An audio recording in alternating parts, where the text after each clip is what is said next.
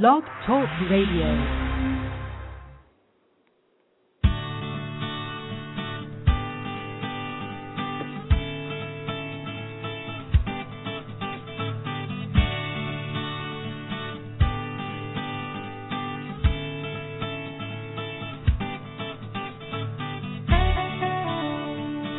Hey there, it's Dr. Ross Green here, coming to you live from the offices of Lives in the Balance here in Portland, Maine, for what is turning out to be our last Parenting Your Challenging Child radio program until September. This is it. We do this September through May, but next Monday is Memorial Day here in the United States, and we won't be doing a program next Monday. And though we had given thought to having the program air over the summer as well, looks like we're not going to be doing that this summer. Maybe next summer. We'll see. Been quite a year for parenting your challenging child. Lots of people have called in. We actually have somebody waiting on the line right now. I'll get to you in area code 212 just as quickly as I can, which should be in about a minute. Lots of callers, lots of information, lots of, we hope, people being helped by the program.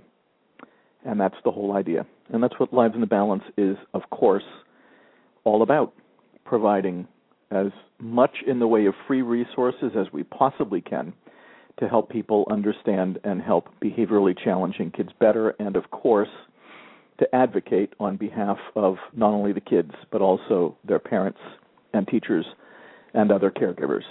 And that's what we're about, and that's what we'll always be about. Got a bunch of email that we could answer on today's program, but callers always take top priority on the program, and so we're going to go with our first caller. We have two on the line now, one also from area code 347. Be with you shortly. Area code 212, though, you're on the air. Tell us what's on your mind today.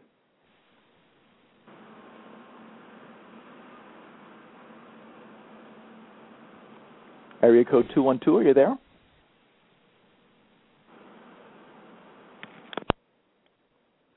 I think not. Let's go to area code 347. Waiting for you to come on here. Hang on one second. Area code 347 is gone. My goodness. We're not having very good luck today. So I'm going to go to the email and see what we have here. Hi, Dr. Green. I've been reading and rereading The Explosive Child to help my 5-year-old, whose explosions, which include hitting me, screaming, breaking things, name-calling, are not triggered by Plan A or Plan B. His rages are brought on by spilling his food, having a stuck zipper, getting water in his boots. I'm struggling with how the Plan B approach can be used to tame the outbursts. Many of these triggers are one-offs, so they can't really be addressed as something that keeps happening. I get it. Is it just the exercise of going through with him what the alternative choices he could have made before exploding, such as suggesting he asked for help when he spilled food instead of throwing his plate on the floor? It's the anger response I need to tame, and I just can't get Plan B to accomplish this. Help. Very interesting question. Here's my suggestion.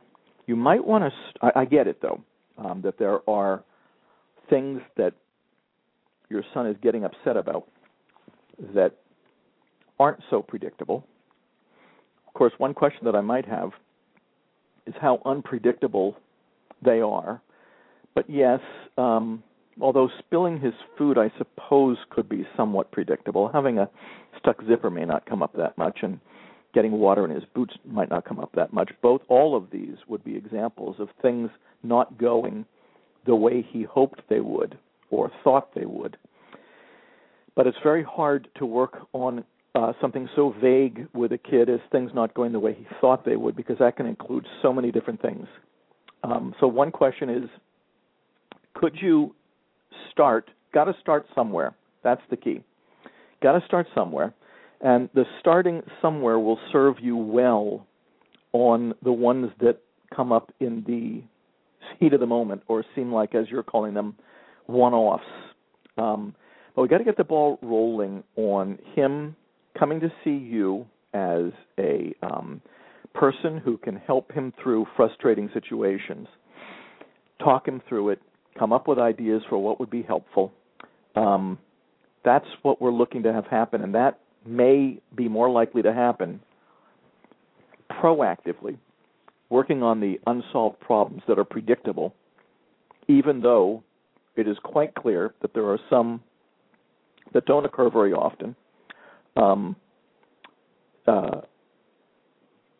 So what's going on in the heat of the moment will be helped by the ones that you are trying to work with outside the heat of the moment. We got to get the ball rolling somewhere.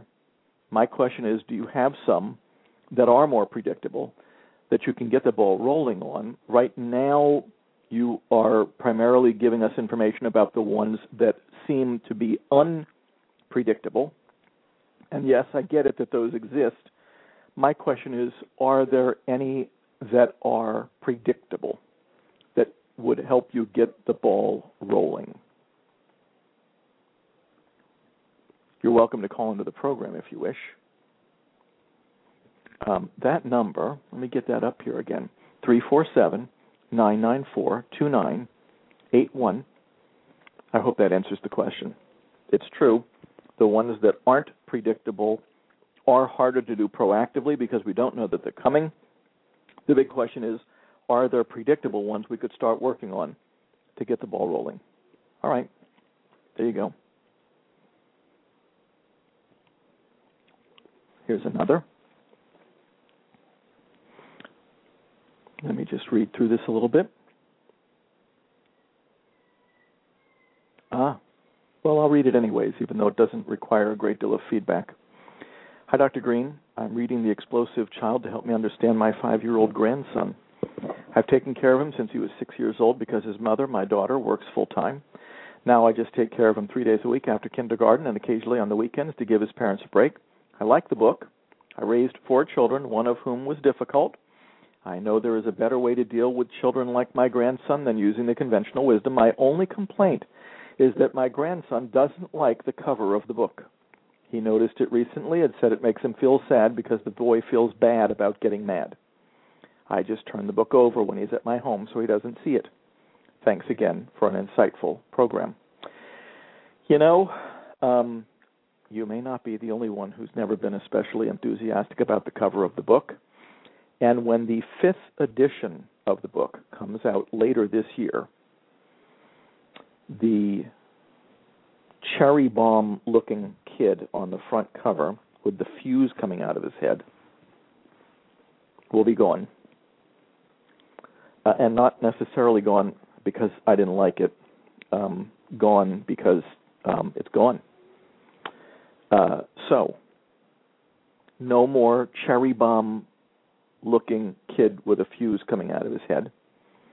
Now, it's interesting. One could surmise that your grandson's reaction to the imagery was a bit of a projective test for him. Not every kid sees a kid who feels bad that he lost his temper. Not every kid sees that. I'm glad that your grandson saw that because, or felt that, because that says to me that, well, he feels bad when he gets mad. That's okay. Good for him to know that. Good for y'all to talk about it. Good. More? Let me just check. No callers. Here we go. Dr. Green, I want help for a kid who is 6 years old and has diagnoses of ODD, ADHD combined type, rage disorder, DCD and social delay. Finds it hard to make friends, though he wants to, but ends up picking a fight, turning violent, throwing stuff around, and destroying the classroom. After he de-escalates and calms down, then he can talk about his problem for a very brief period of time. So it's very hard for us to ask him about his unsolved problems, because when you try asking him, he will just scream out the word, no, no, no. Please tell us. How do we talk to him? Wow, there's a few different strategies you could use. It sounds like you are trying to talk with him proactively. He's not being especially receptive to being talked to proactively. The first question I have is whether there's anything about him that would make it hard for him to participate in Plan B in the first place. I can't think of anything. If what you mean by DCD is developmental coordination disorder, I can't necessarily think of anything about that would make it hard for him to participate in the verbal give and take of Plan B. Rage disorder tells us about his behavior. Social delay tells us an area in which he's having difficulty. ODD, oppositional defiant disorder, tells us about his behavior. ADHD combined type tells us about his behavior. There are some ADHD kids who are very inattentive and have trouble concentrating on the conversation. There are some kids diagnosed with ADHD who are very hyperactive and have a great deal of difficulty sitting still for the conversation. But my first question is whether we might hypothesize about what's making it hard for this child. One thing that does come to mind, some kids don't like being surprised with the topic. And so sometimes it's good to give them advance warning of the fact that we'd like to talk, and give them advance warning of what it is that we would like to talk with them about. Some kids think they're in trouble, even though we're trying to do Plan B. And so one question is whether we need to precede our discussion with him about a particular topic, about a particular unsolved problem, by talking with him about the fact that he seems to be having difficulty talking. What would that sound like? We've noticed that sometimes when we want to talk with you about a particular problem, that's hard for you. What's up? Now, he may not be very receptive to that either, in which case we may want to resort to another strategy that I often use, and I don't know this kid at all, and I'm not reading anything about him that would make me think he wouldn't be receptive to this, but might need to I sometimes do a survey with kids. Tell them I'm going to ask them some questions, and could they respond on a 0 to 5 scale. 5, very true. 0, not true at all, and everything in between. And the only real challenge in doing this with a child is to hopefully they can understand the 0 to 5 concept. And then what we are doing is we are asking them to rate certain statements. And I'm not usually, and I've talked about this on this program before, I'm not usually too serious on my first few questions, so I might say something like, I like spaghetti, 0 to 5. Okay, now often, and I find this to be almost universally true, if a kid understands the 0 to 5 concept, I like spaghetti, will draw, an honest response related to, how they feel about spaghetti. I like pizza, 0 to 5. Okay, now the kid's a little intrigued, right? And here's the good news. We're accomplishing our mission. We are engaging him in conversation. He's hanging in there. He's not just saying no, no, no. He's being engaged. Then we can slide in a question like, I hate talking about problems, 0 to 5. In many kids you'll get a 5 there, but not necessarily.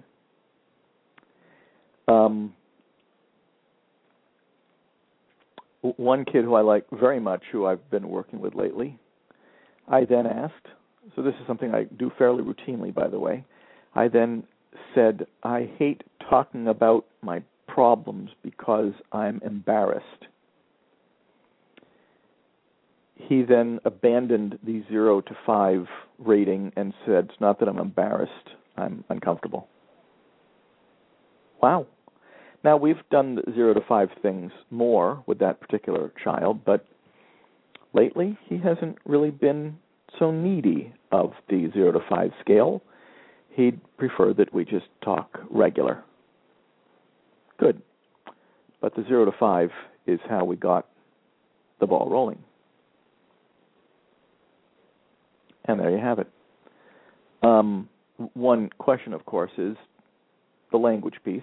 Is there something about doing this that he's having a real hard time with?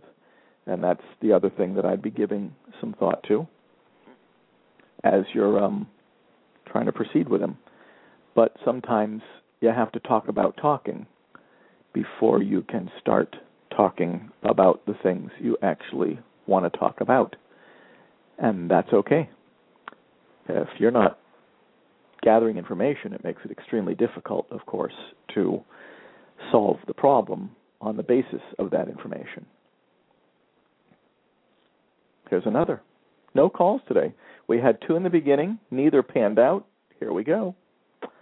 Dr. Green, my daughter, but here's the good news. We are making our way through emails that have gone unanswered for quite some time here, so that's good. I'm glad we are doing this in our last program of until September. Dr. Green, my daughter is 6.5 years old. I have been trying to get us help for her behavior for 2.5 years. She has just been diagnosed with ODD. Now I'm going to take a break from the email for a second. I don't know. Does that tell us much about a child besides what behavior the child is exhibiting, which we already know? You know my answer. No. Back to the email. The psychological evaluation clearly shows that she also has depression, but does not diagnose her with such. I also think she has at least some ADHD. All right, so far, I'm editorializing again, we are completely focused on behavior and diagnoses, the categories that capture those behaviors. Of course, they only capture the behaviors if the behaviors cluster together in a way that coincides with what the diagnostic manual says qualifies, which is why an evaluation could say that a child has some depressive features but does not diagnose the child with depression. If a child has some depressive features, I'm interested whether the child meets criteria for depression or not. But to be perfectly honest, I'd rather know what unsolved problems and lagging skills are setting the stage for the child to behave in ways that coincide with what we call oppositional defiant disorder, behave in ways that coincide with what we call depression, behave in ways that coincide with ADHD. If your child is exhibiting some of the behaviors that are associated with those diagnoses, we're interested whether your child meets diagnostic criteria for those diagnoses or not.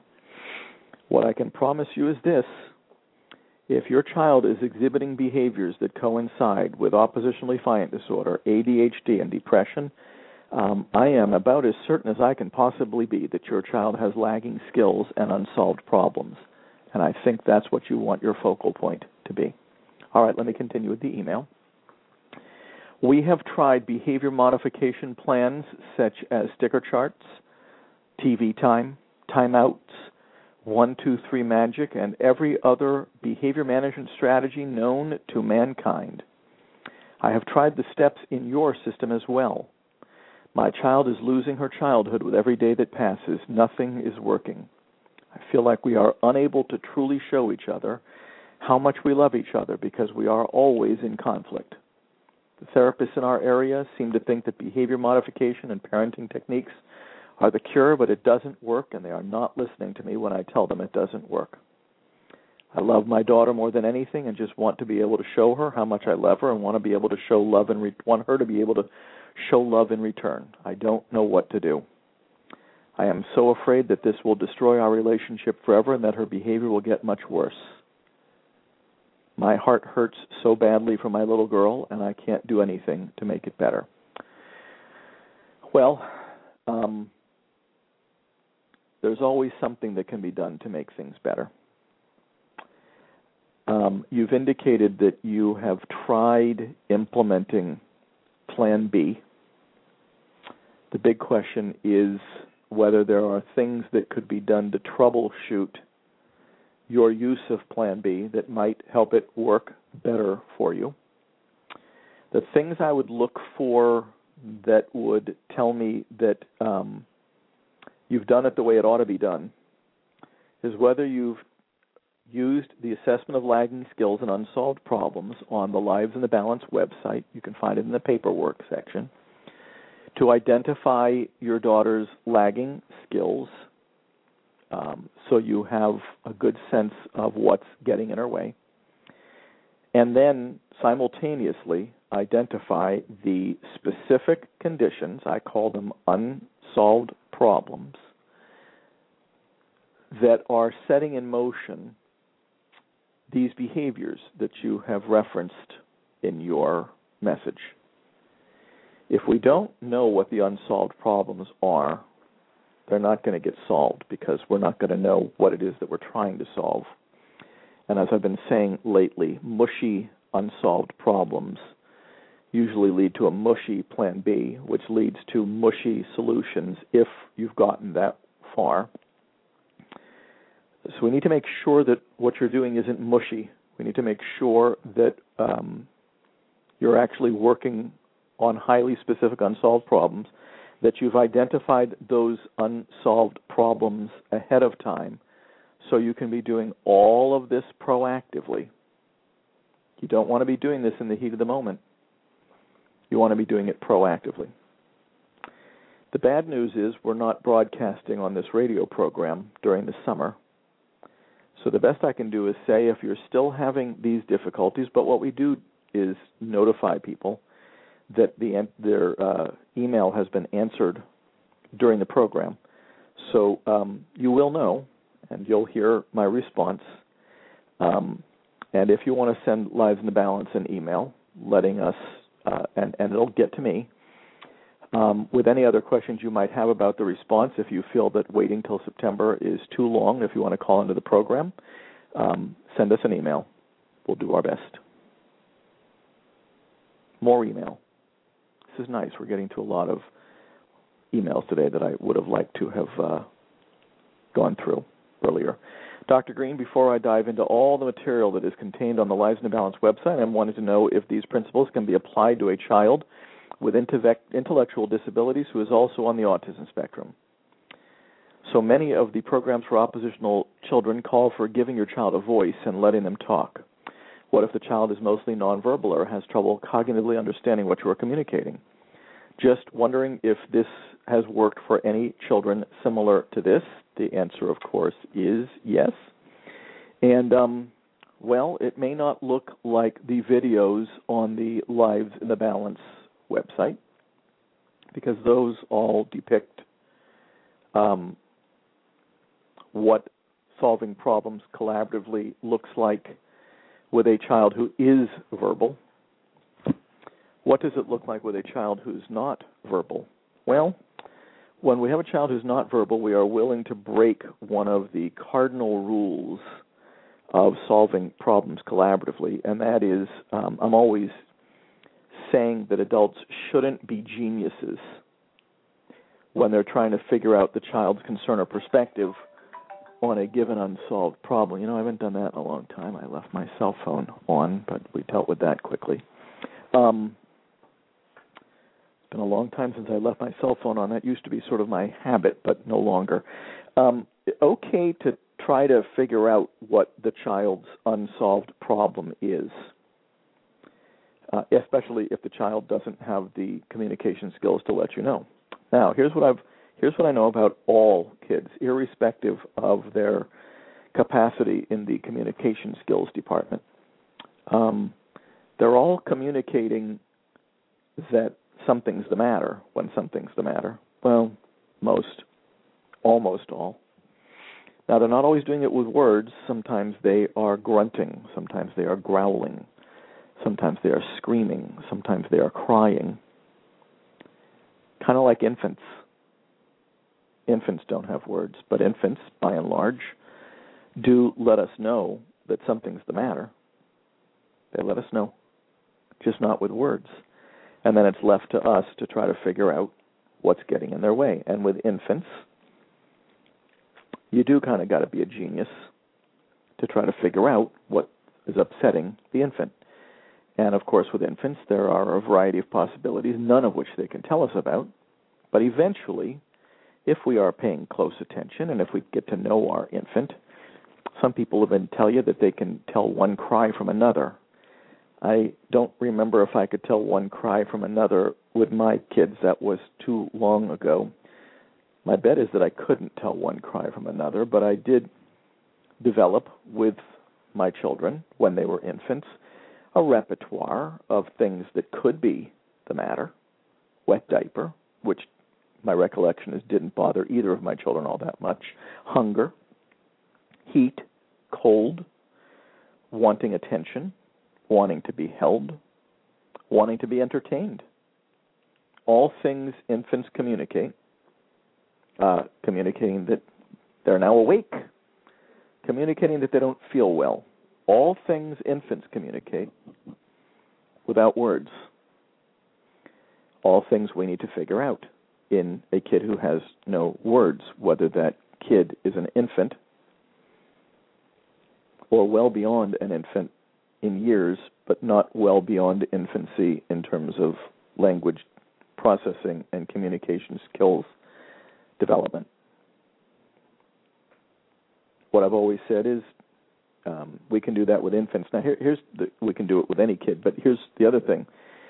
There's actually some advantages we might have with an older kid that we may not have with young infants. We can depict those unsolved problems that we've identified in pictures by using Google Images or other available technologies, and we can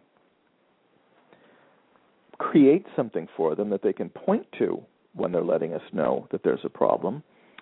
And that's a little bit harder to do in infants. And now we're communicating about unsolved problems without words. And that's pretty cool. Can we do something very similar with solutions? We can. We can depict common solutions in pictures. And the child can be helped to participate in solution selection as well by putting in front of them a small menu of potential solutions.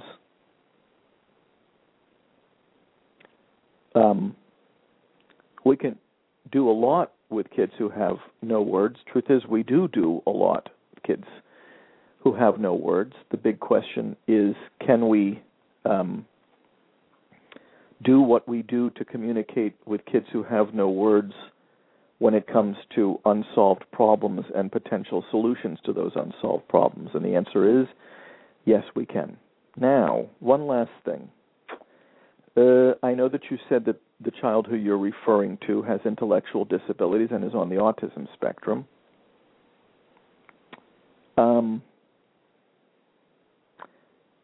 I know you're thinking of a particular child, but I don't know the child who you're thinking of, and that description by itself does not tell me that the child would have difficulty participating in communicating about unsolved problems and potential solutions. That description alone doesn't say that. And so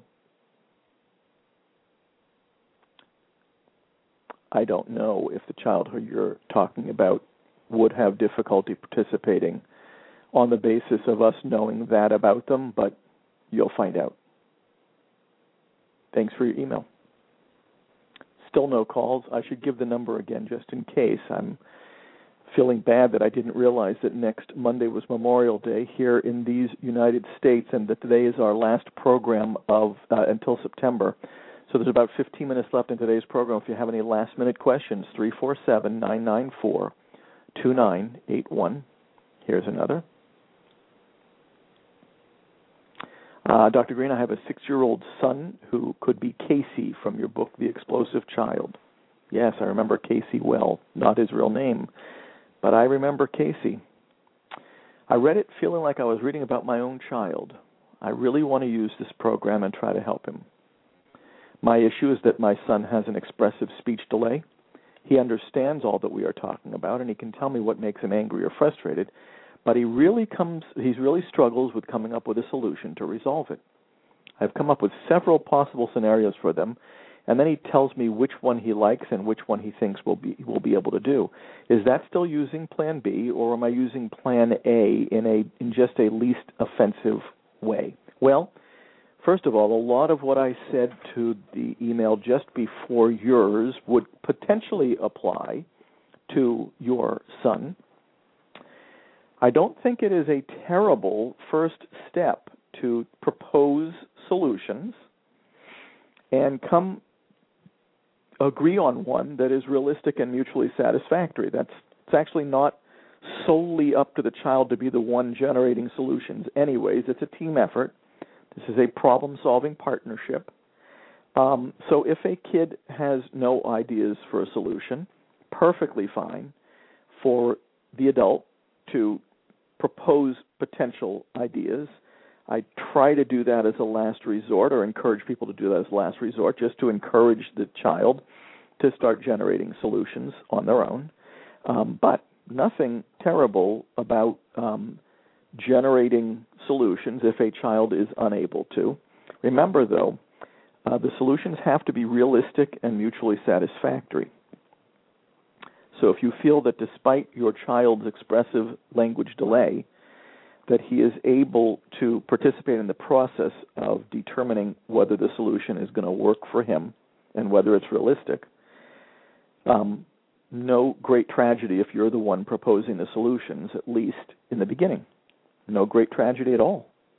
It would be good to come up with, to continue checking in with your son to see if he's able to generate at any point along the way.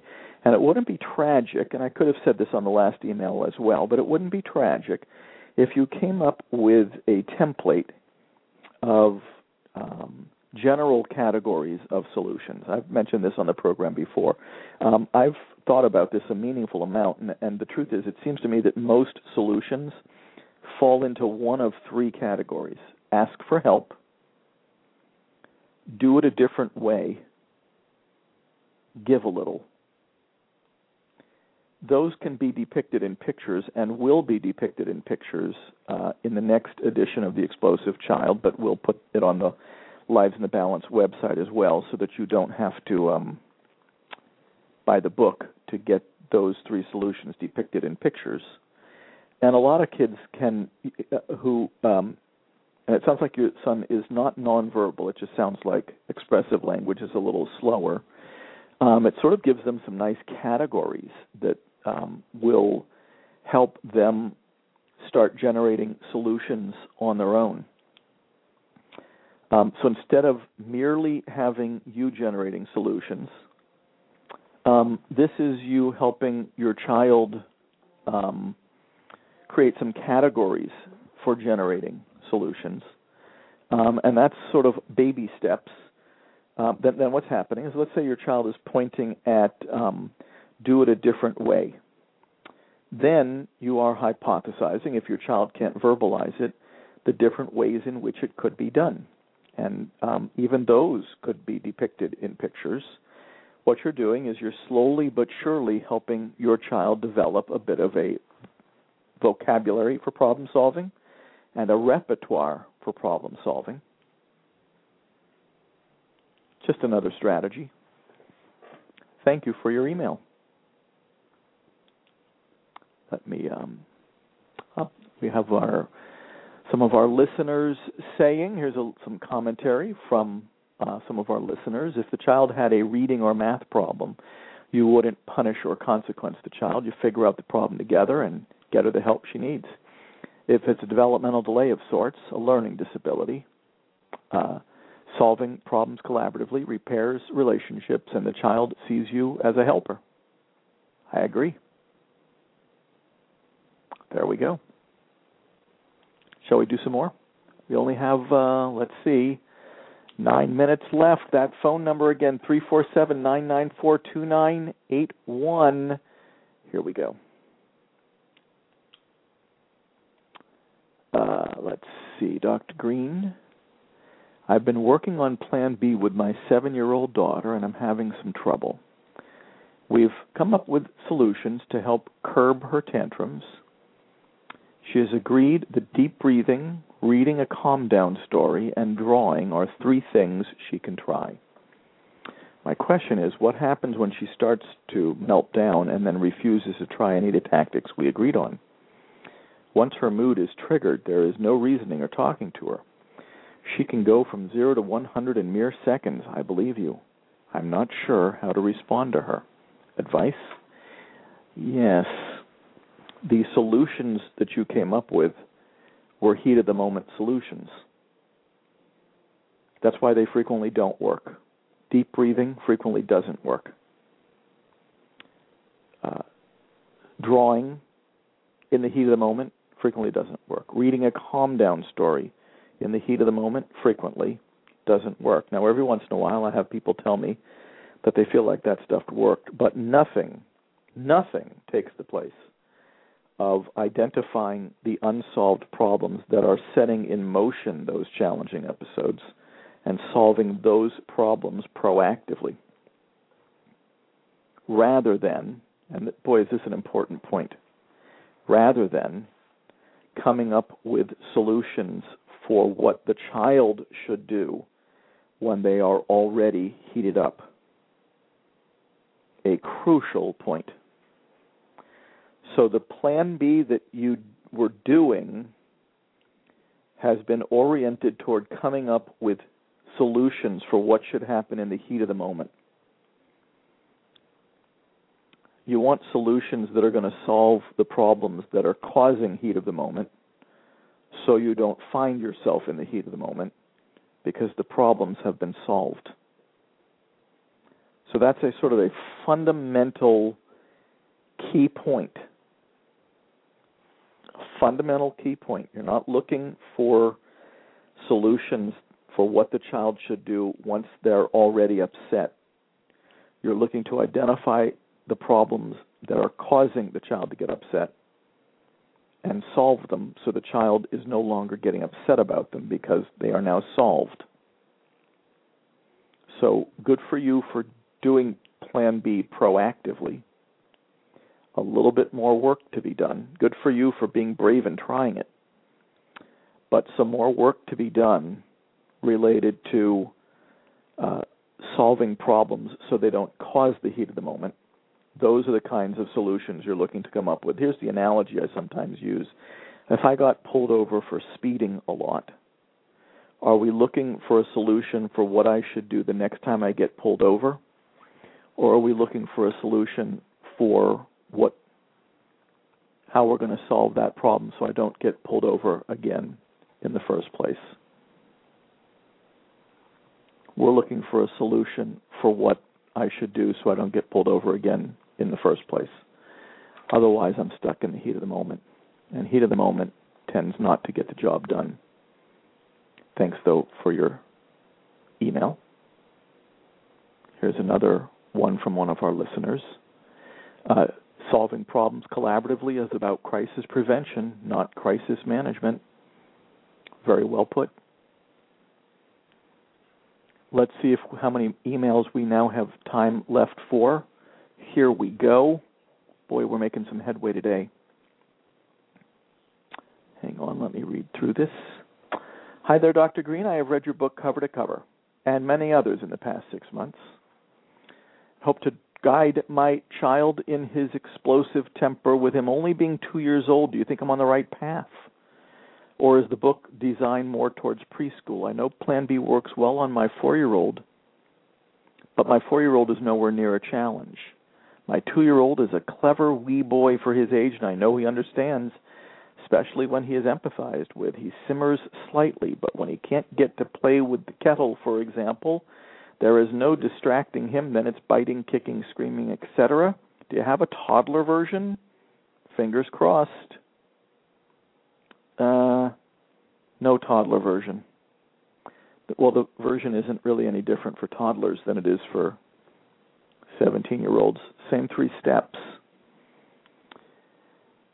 Same 3 ingredients. It's the same 3 ingredients whenever you're trying to solve a problem collaboratively.